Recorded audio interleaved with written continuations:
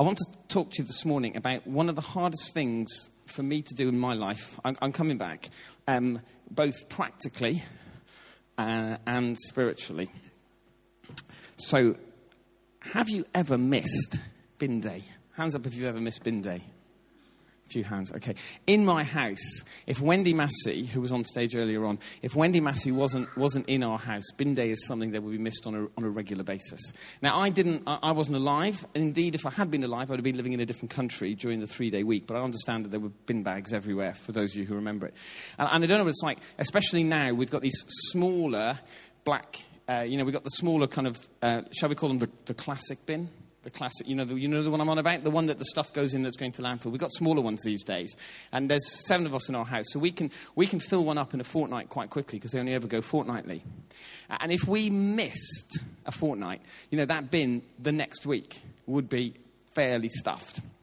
And if we missed a fortnight, or if we forgot the food waste on a weekly basis, and in weather like this, you could imagine what it would be like the next week. So, missing bin day is a big thing. It doesn't happen in my house because Wendy Massey is in charge, and nothing gets missed in my house at all. And bin day being one of those things. But I wonder how many of us in our spiritual life spend a lot of time missing bin day. I wonder how many of us spend a lot of our time missing bin day. And if you take notes, we're going to go to the scriptures in a moment. The talk is entitled "Don't Miss Bin Day." Don't miss bin day. And we live in a world that wants our best. So it wants our best, and it wants us to show off our best. So we'd want me to kind of like go like that and try and take a selfie and make sure it's the August Bank Holiday weekend, so there's not that many people over here. So no offence, I would do it that way because there's more people sat on this side. And then I'd take a picture and I'd go, hey, And we live in a world that it's always wanted our best. Increasingly so, it's more and more image conscious. It's always been image conscious, but we now have more and more tools at our disposal. And the whole point is that we are supposed to show our best all the time. And then what we do is we hide away our worst, the stuff that we would put in our bin. We stick it in our bin. Now, the problem with that is we live in a world where we were made to connect. We were made to connect fully with one another and fully with God. But if when I'm connecting with you, I'm only showing you my best. So we're in that season where you do your Facebook post when you get back from holidays. I've done that. And people say to you, lovely holiday. And some of you have today. Thank you very much. And it was a lovely holiday. But what you don't see is you don't see the 5-way meltdown at lunchtime in Paris in the rain when Jonathan Massey works out that we're not going through Paris in the order that he had determined we needed to go through Paris. That's what we do. We're going to talk about this one later. You don't see the 7.5-hour car journey that became a 13.5-hour car journey because all of France was deciding to move along the same road at the same time that we were, and what was going on, in 32-degree heath. We live in a world that shows our best. But if when I connect with you, I only connect with my best, am I really connecting with you at all? If I put all my other stuff in here and hide it away. So that's one of the problems with the world. The other problem is these bins fill up. So if you're James Massey's age, his bin is, he might have a bin the same size as me, but it's only got 8 years' worth of stuff in it. I'm 44. I know I don't look it. 47. So my bin has 44, would have 44, years of stuff in it. And if I have this bin day, that's going to be overflowing. So this is the kind of world that we kind of live in a world where we're supposed to show our best, we're supposed to hide away all of our rubbish. And I wonder if we know what to do with it. And I think the key question for any system for how you get through life. So here's the thing, we've got the videos, which you'll see at the end of the gathering, is on Facebook at the moment. Somebody's already posted, thank you so much for posting this video about joining in and joining us in church. I don't know how it appeared in my feed. I do. I will stick to science and rationality and reason, and not what your hokum pokum or what I can't remember what the phrase is. Now that's okay, but actually the key question back to that person is, that's great. Tell me how that system deals with the stuff in your bin. Tell me how science and rationality and being reasonable deals with the stuff of life and deals with the times when life doesn't make sense. Because that's any system. Everybody, whether they are a theist or not a theist is somebody who is following God, has to have an answer to the question of what do you do with the stuff in life that goes into the bin? What do you do with the tough times, the bad times, the awful times, the evil times? What do you do with them? Where do you go with them? Because if you just let it fill up and you forever miss bin day, boy, do you have kind of a mess on your hands. It's like trying to get into our 14-year-old's bedroom to tidy it, after 6 months. It's like, what has happened in here? Psalm 102 will help us with this. It is an invitation to bin day. Psalm 102 is an invitation to bin day. Shall we read it? It's going to come on the screens, and it's also in the Bibles, which are under the chairs. Hear my prayer, Lord. Let my cry for help come to you. Do not hide your face from me when I am in distress. Turn your ear to me when I call. Answer me quickly. For my days vanish like smoke. My bones burn like glowing embers. My heart is blighted and withered like grass. I forget to eat my food. In my distress, I groan aloud. I am reduced to skin and bones. I am like a desert owl, like an owl among the ruins. I lie awake. I have become like a bird alone on a roof. All day long, my enemies taunt me. Those who rail against me use my name as a curse. For I eat ashes as my food and mingle my drink with tears.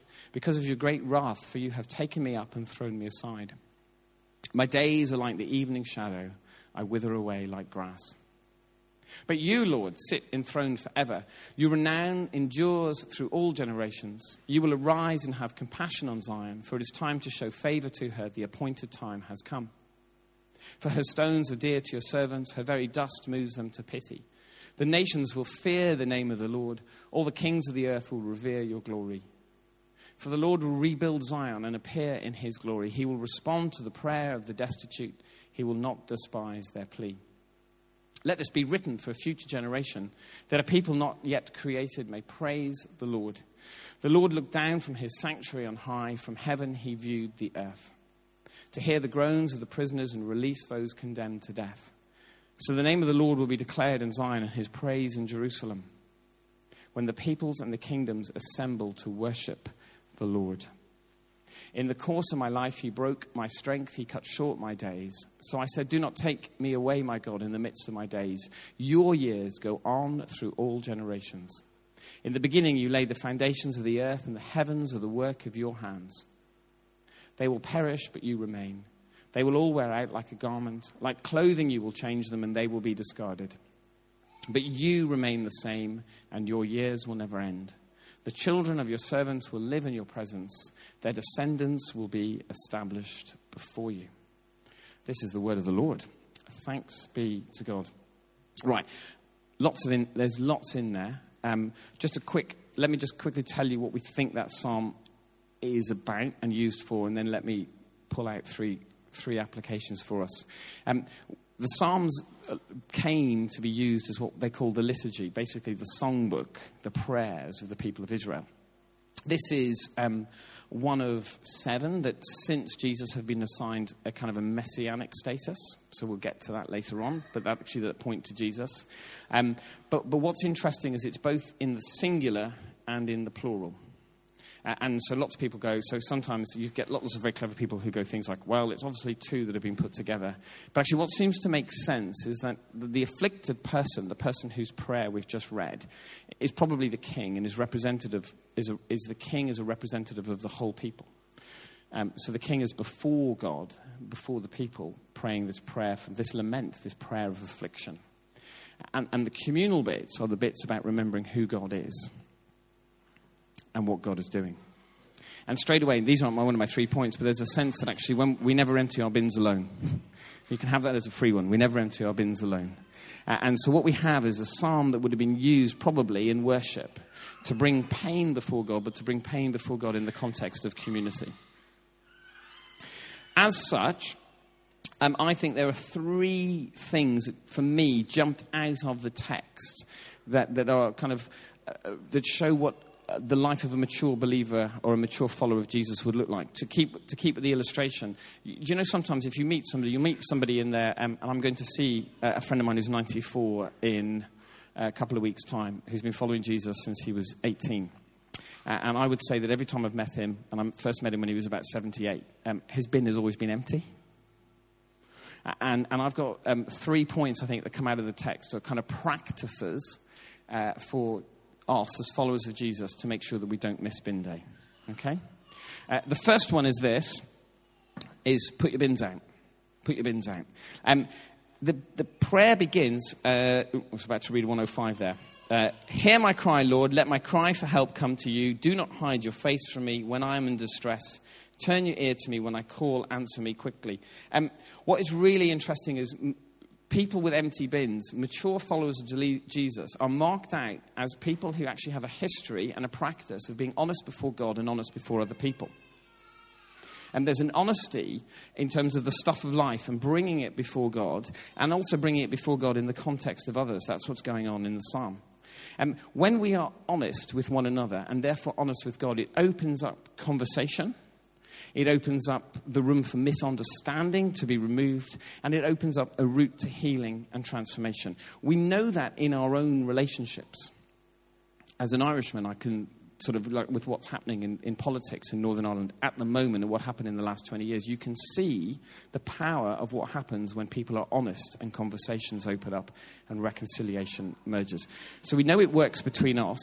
And it's supposed to work between us and God. And mature people who put their bins out are people who will be honest before God about what's really going on. And then the psalmist goes on from 3 to 11 about their situation. And what they think here is this was written at a time when, and there's a number of kings this could have been, but written when the king was severely ill. And political opponents were taking advantage of that situation. In the ancient Near East, illness is seen as some form of judgment by your God. And so if the king, who is supposedly the one God has anointed, is ill, political opponents will flow into the gap and make hay while their sun shines, as it were. And so it's from this place of illness and this place of brokenness, and then also this place of kind of political attack, that the psalmist explains their situations. And there's this awareness of kind of like the shortness of life. My days vanish like smoke. In my distress, I groan aloud. And what jumped out at me on this one is the aloneness of the situation. I'm like a desert owl. I'm like a desert owl. That's verse 6. And the nature of sin, which is the state that we find ourselves in post the fall, our natural state before God is to be alone. To be alone, interesting enough, before one another. And to be alone before God. And that sense of aloneness only increases when times are bad. If only people understood me. If only people cared. Or if only somebody would support me. Or only if. Aloneness is that kind of, that sense of aloneness is that sign that actually something's wrong. And that we've stepped out of right relationships with one another and with God. And it's the key mark of our fallen nature, our sinful nature, to be alone before one another and before God. Now, I don't know about you, but I quite often like to wallow in my aloneness. I kind of like to get my bin and stand around my bin and just stand there and kick it a bit. And I might even do it in front of you, but I don't want, I might do it loudly so you can see that I'm not happy, but I definitely won't let you look in. These are my stuff, my problems. And sometimes it can be stress and all sorts of things, and sometimes it just comes on and you just feel a bit flat, and you're like, oh, and you got your bin. And it's my bin, you're not having any of it, and he certainly isn't. Because actually, I come on to this, I know what he does. I know what he does when I give him my stuff. So I like to kind of sit in my aloneness. But it's not what God wants for us. In the Gospel of Luke, Jesus tells probably one of the most famous stories that he tells, the story of the prodigal son. It's actually about the prodigal dad, but it's about the younger son and the older brother. I don't know if you know the story, but there's these two sons, and the younger one, who shouldn't inherit anything, goes to the father and says, can I have all of my inheritance now? And can I basically go off and live a wild life? And the father, this is not what should happen, it's a very dishonorable thing, but the father, because he loves the son, says yes. And the story goes that the son races off and squanders all of his money, and while he's got his head in a pig trough, suddenly comes to his senses and wonders, what am I up to? My dad loves me. I should go back there. And there's this beautiful story where the son, in honesty and vulnerability, goes back to the father who was already waiting for him. And this is the big principle of the Christian life, is that God has moved first. He's already waiting for us. That's what the cross is about. But that he invites us to come to him. He doesn't force himself on us.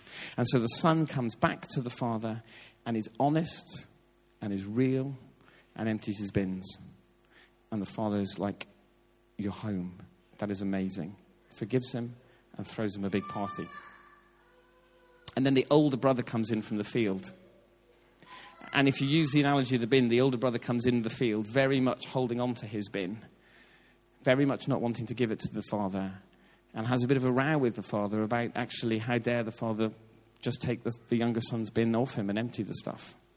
Because that's not fair. Because actually you should be sorting this through yourself. You should be putting the plastic in the plastic box and the tin in the tin box and the food in the food waste, and you should be folding your cardboard and not leaving it on the side of the pavement, and then maybe you're good enough to have the recyclers come. And the story is left hanging. We don't know what happens with the older brother. But the core of that story is an invitation from the father to both of them, to in honesty and to be honest, to be real, and to give their stuff over. And mature disciples are people who do that. What about me? What about you? Am I, especially when things go wrong, honest? And am I honest about the stuff in my heart and what's going on for me, as opposed to what I can tell you about everything else that's, I think, is causing that? Am I honest? And then if I am honest, do I, and we don't do this with everybody, but with people I know and I trust, do I bring that before God? Do I bring that before God? Do I put my bins out? Because if I don't put my bin out, the bin man can't empty it. And God is sovereign and all-powerful, but because he loves us, he says, will you put your bin out? And if we say, no, God, I don't want to put my bin out, he says, okay, I'll wait till you do, but I'm not going to force it off you. And I know so many of us who stand there going, God, I know you want my bin. I know you want my bin, and I would like to give it to you sometime, but I'm just going to hold on to it for now. And it fills up, and it fills up, and I start standing a bit like this. And I think I'm standing straight, and you're all wondering, what is wrong with him? Mature disciples, they put their bins out. They're honest before God. And mature disciples join in with the recycling. Get involved in recycling. Or to put it another way, instead of it all being about their stuff, they make it about God's stuff. Do you see, if you've got the text in front of you, he begins and he's like, oh, hear my prayer. Do not hide your faith from me. My life is like this. I feel like this. I feel so alone. I groan. I'm in distress. And then verse 12, but you, Lord. And the psalmists do this again and again. This is how crap my life is. Forgive me. But you, Lord. And they make this move. They make this disciplined move from their situation to who God is and what God is doing. And mature disciples are people who are able to do that. The psalmist recognizes stuff about God. He recognizes that actually God, but you, Lord, sit enthroned forever. So even if this guy is the king, he knows that his days are short and he's not going to be king forever, but he knows that God is king forever. And then he knows that God is the God of compassion and love and who will arise. And it says, have compassion on Zion. Zion is the place where God dwells. It's the place of his kingdom. So he knows that God is king and that God is establishing his kingdom. And so already he's moving from his situation to putting himself in who God is and what God is doing. And then the other thing that is amazing is he knows that God responds to the prayer of the destitute. Verse 17. So verse 16, the Lord will rebuild Zion. He will build his kingdom. The Lord will appear in his glory. And how will he do this? He will respond to the prayer of the destitute. He will not despise their plea. In a world that says you need your best, everything must be built out of your best. Success is what matters, and how good you can be is what matters. The kingdom of God comes crashing in and says, I'm going to build what is truly beautiful, what is truly amazing, what is truly eternal out of your worst.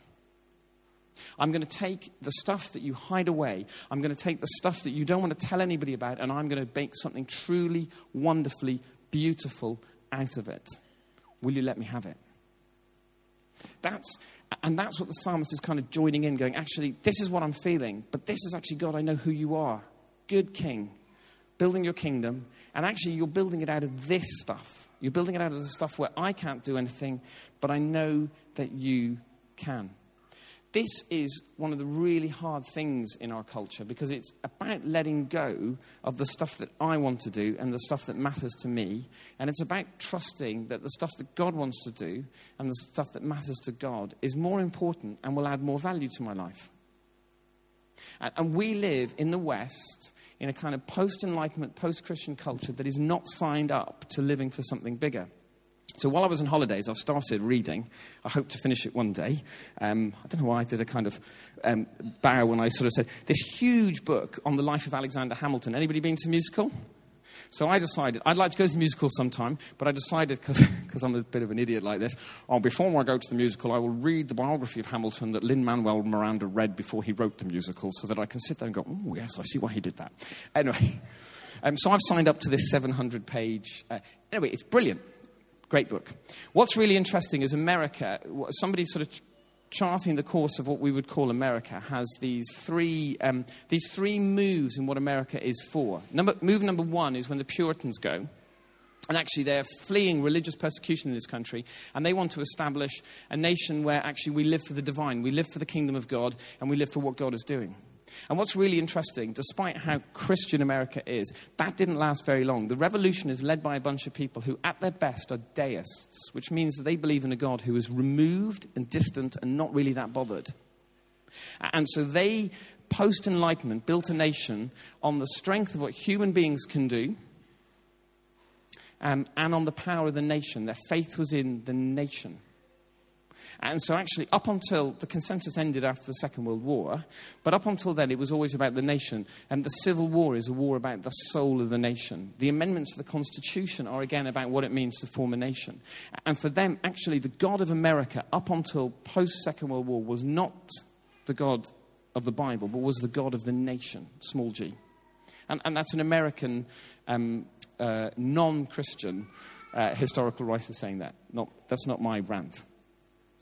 Since the end of the Second World War, with post-modernity, post-Christendom, actually, and then things like Vietnam and then other things in a sense, the God of America has become me. And we're the same in this country. Me on my throne. My needs, my wants, my feelings. And as long as what I want and as long as I'm okay, well then actually all is all right. So the idea of serving something bigger than yourself, sacrificing for something bigger than yourself, is something that our culture in the West has forgotten. And so actually when we read something like this, actually this is what my life is like, and in my culture, God, I want you to fix X and then Y and then Z, and then once I've got some proof from you that you're doing those, I might come over here and have a chat with you about your kingdom. That's how our culture wants to operate. And maybe we fall into it as well because we've been brought up in it. It's the sea we swim in. Whereas actually in the Bible, it's like, my life is X, Y, and Z, but you, God, are in charge. And this is what you're doing. And even if X, Y, and Z remains, I'm standing over here. And mature disciples are people who have learned that God is good, that his kingdom is better, and that it's not about what I want, but it's about what he wants. And it's a really hard lesson. And it takes sorting through an awful lot of stuff in the bin. And it takes an awful lot of stuff going into the bin. But as we begin to learn it, we begin to find freedom. I've got notes. Occasionally I look at them. I've started reading another book as part of my kind of... I only read chapter 1 yesterday, so come back and ask me in 2 weeks' time if I finished it. But chapter 1 had a really brilliant bit in it. I've written a book about discipleship in the I Am Aware of How Old I Am. So it's about following Jesus in what's called your middle years. That's not the title of the book. But there's this really interesting, in the first chapter, there's this beautiful story of a Greek Christian writer who was a monk. And when he first went into the monastery, he was in his early 20s. And he met a monk who was in his 90s. And he said to the monk, tell me about, being a disciple. Tell me about following Jesus. And this elderly monk said, when I was young, I wrestled. I wrestled with the devil. And by that he means the stuff for the world, success, fame, sex, whatever it might be, money. He said, but as I've got old, I've got tired and weak. And so has the devil. So these days, I wrestle with God. And the young monk looked at the old monk and said, you wrestle with God and you expect to win. And the old monk smiled and said, no, I wrestle with God and I hope to lose.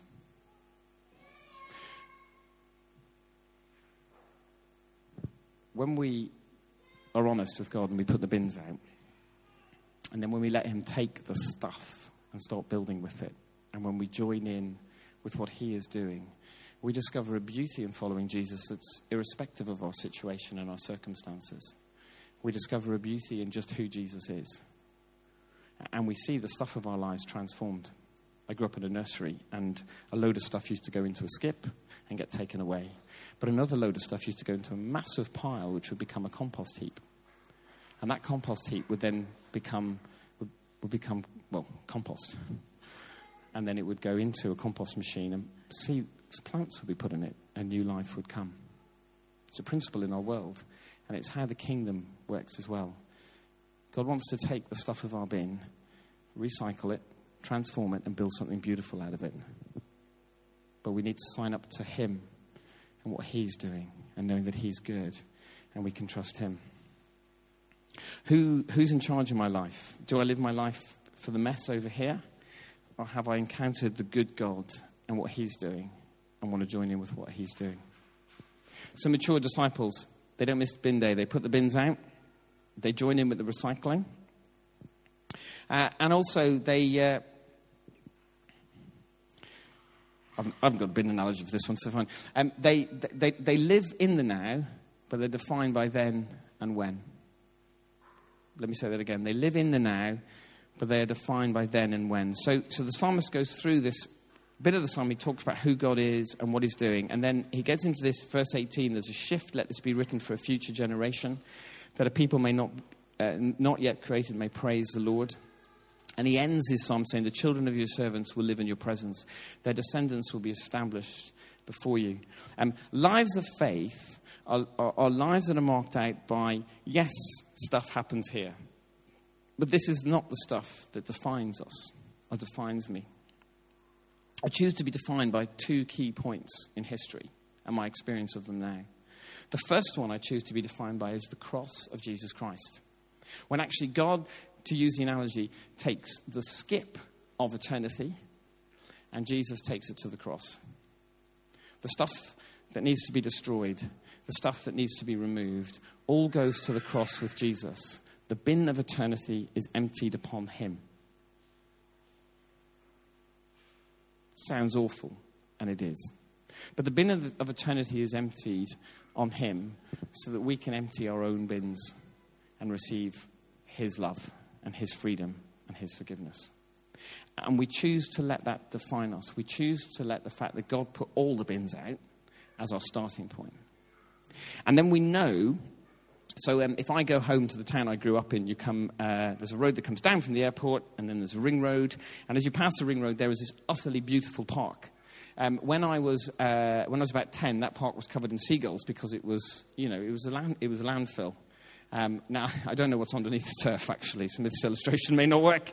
But actually, we live for eternity that's coming. We live for when God will remake all things and make all things new and make all things beautiful and invites us to join in. And these 2 points define us. The cross, when the bins are put out, and eternity, when all things are made new. And in the meantime, in the now, we live between them.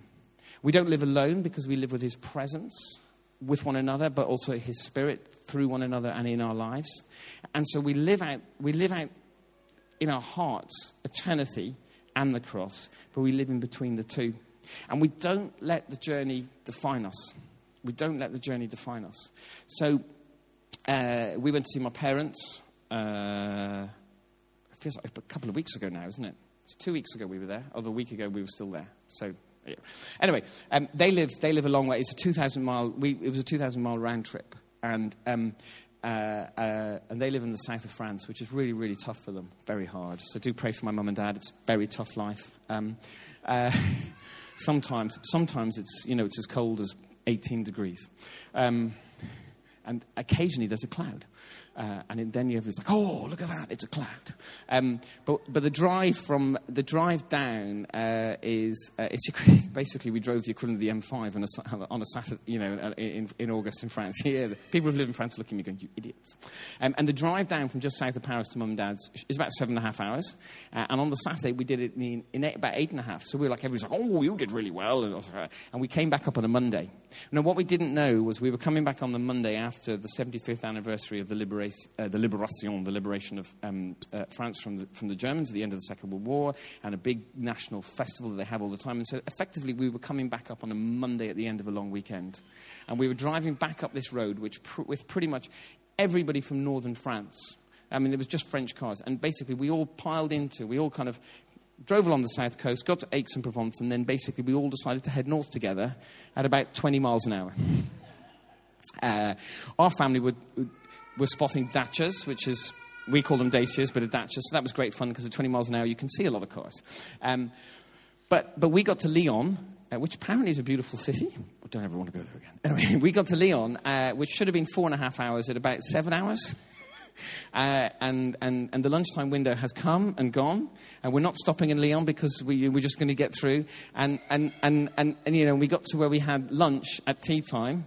At the time that we were supposed to be in, I'm not even going to say the name of the town we were supposed to be because I pronounced it wrong, but basically we were supposed to be north of Paris, and we was like an hour north of Lyon at the time we were supposed to be there. Now, long story. We got to where we were going anyway. In the end, it was wonderful. But the point is, how many of us in our life go, oh, this journey I thought was going to take 7.5 hours. And here I am, 7.5 hours in, and I'm only halfway there. This isn't what I planned. Or the sat-nav has taken me on some kind of random detour. I didn't plan to go this way. And how many of us then start chuntering about that, about the experience now, and about the traffic, and about the heat, and about everything else, and da-da-da-da-da, when actually we're headed there, and we've come from there. We do it all the time. And, and actually it doesn't mean that it isn't frustrating when you're stuck in traffic or when life is pretty rubbish. But the journey is not what defines me. The journey is not what defines me. The cross and eternity is. And the other thing we know from Hebrews is that he's on the journey with us. So if I would actually just look up at 20 miles an hour and look over, I'll see Jesus in the car next to me going, hey. It's Hebrews. He's back there. He's on the journey with you, and he's also our destination.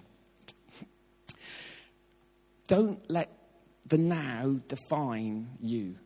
Let the cross and eternity, let the presence of God define you. Right. And as I said, all of this, mature disciples know that all of this is possible. They can put their bins out because of Jesus. Paul says this, God takes what the world thinks is weakness. God takes what the world thinks is foolish, and he pours it out in front of the world. And he says, let me build eternity, and will you join in? That's the cross. It's shameful to the Jews. It's foolishness to the Greeks. And it's the power of God for salvation. It's where God puts our bins out.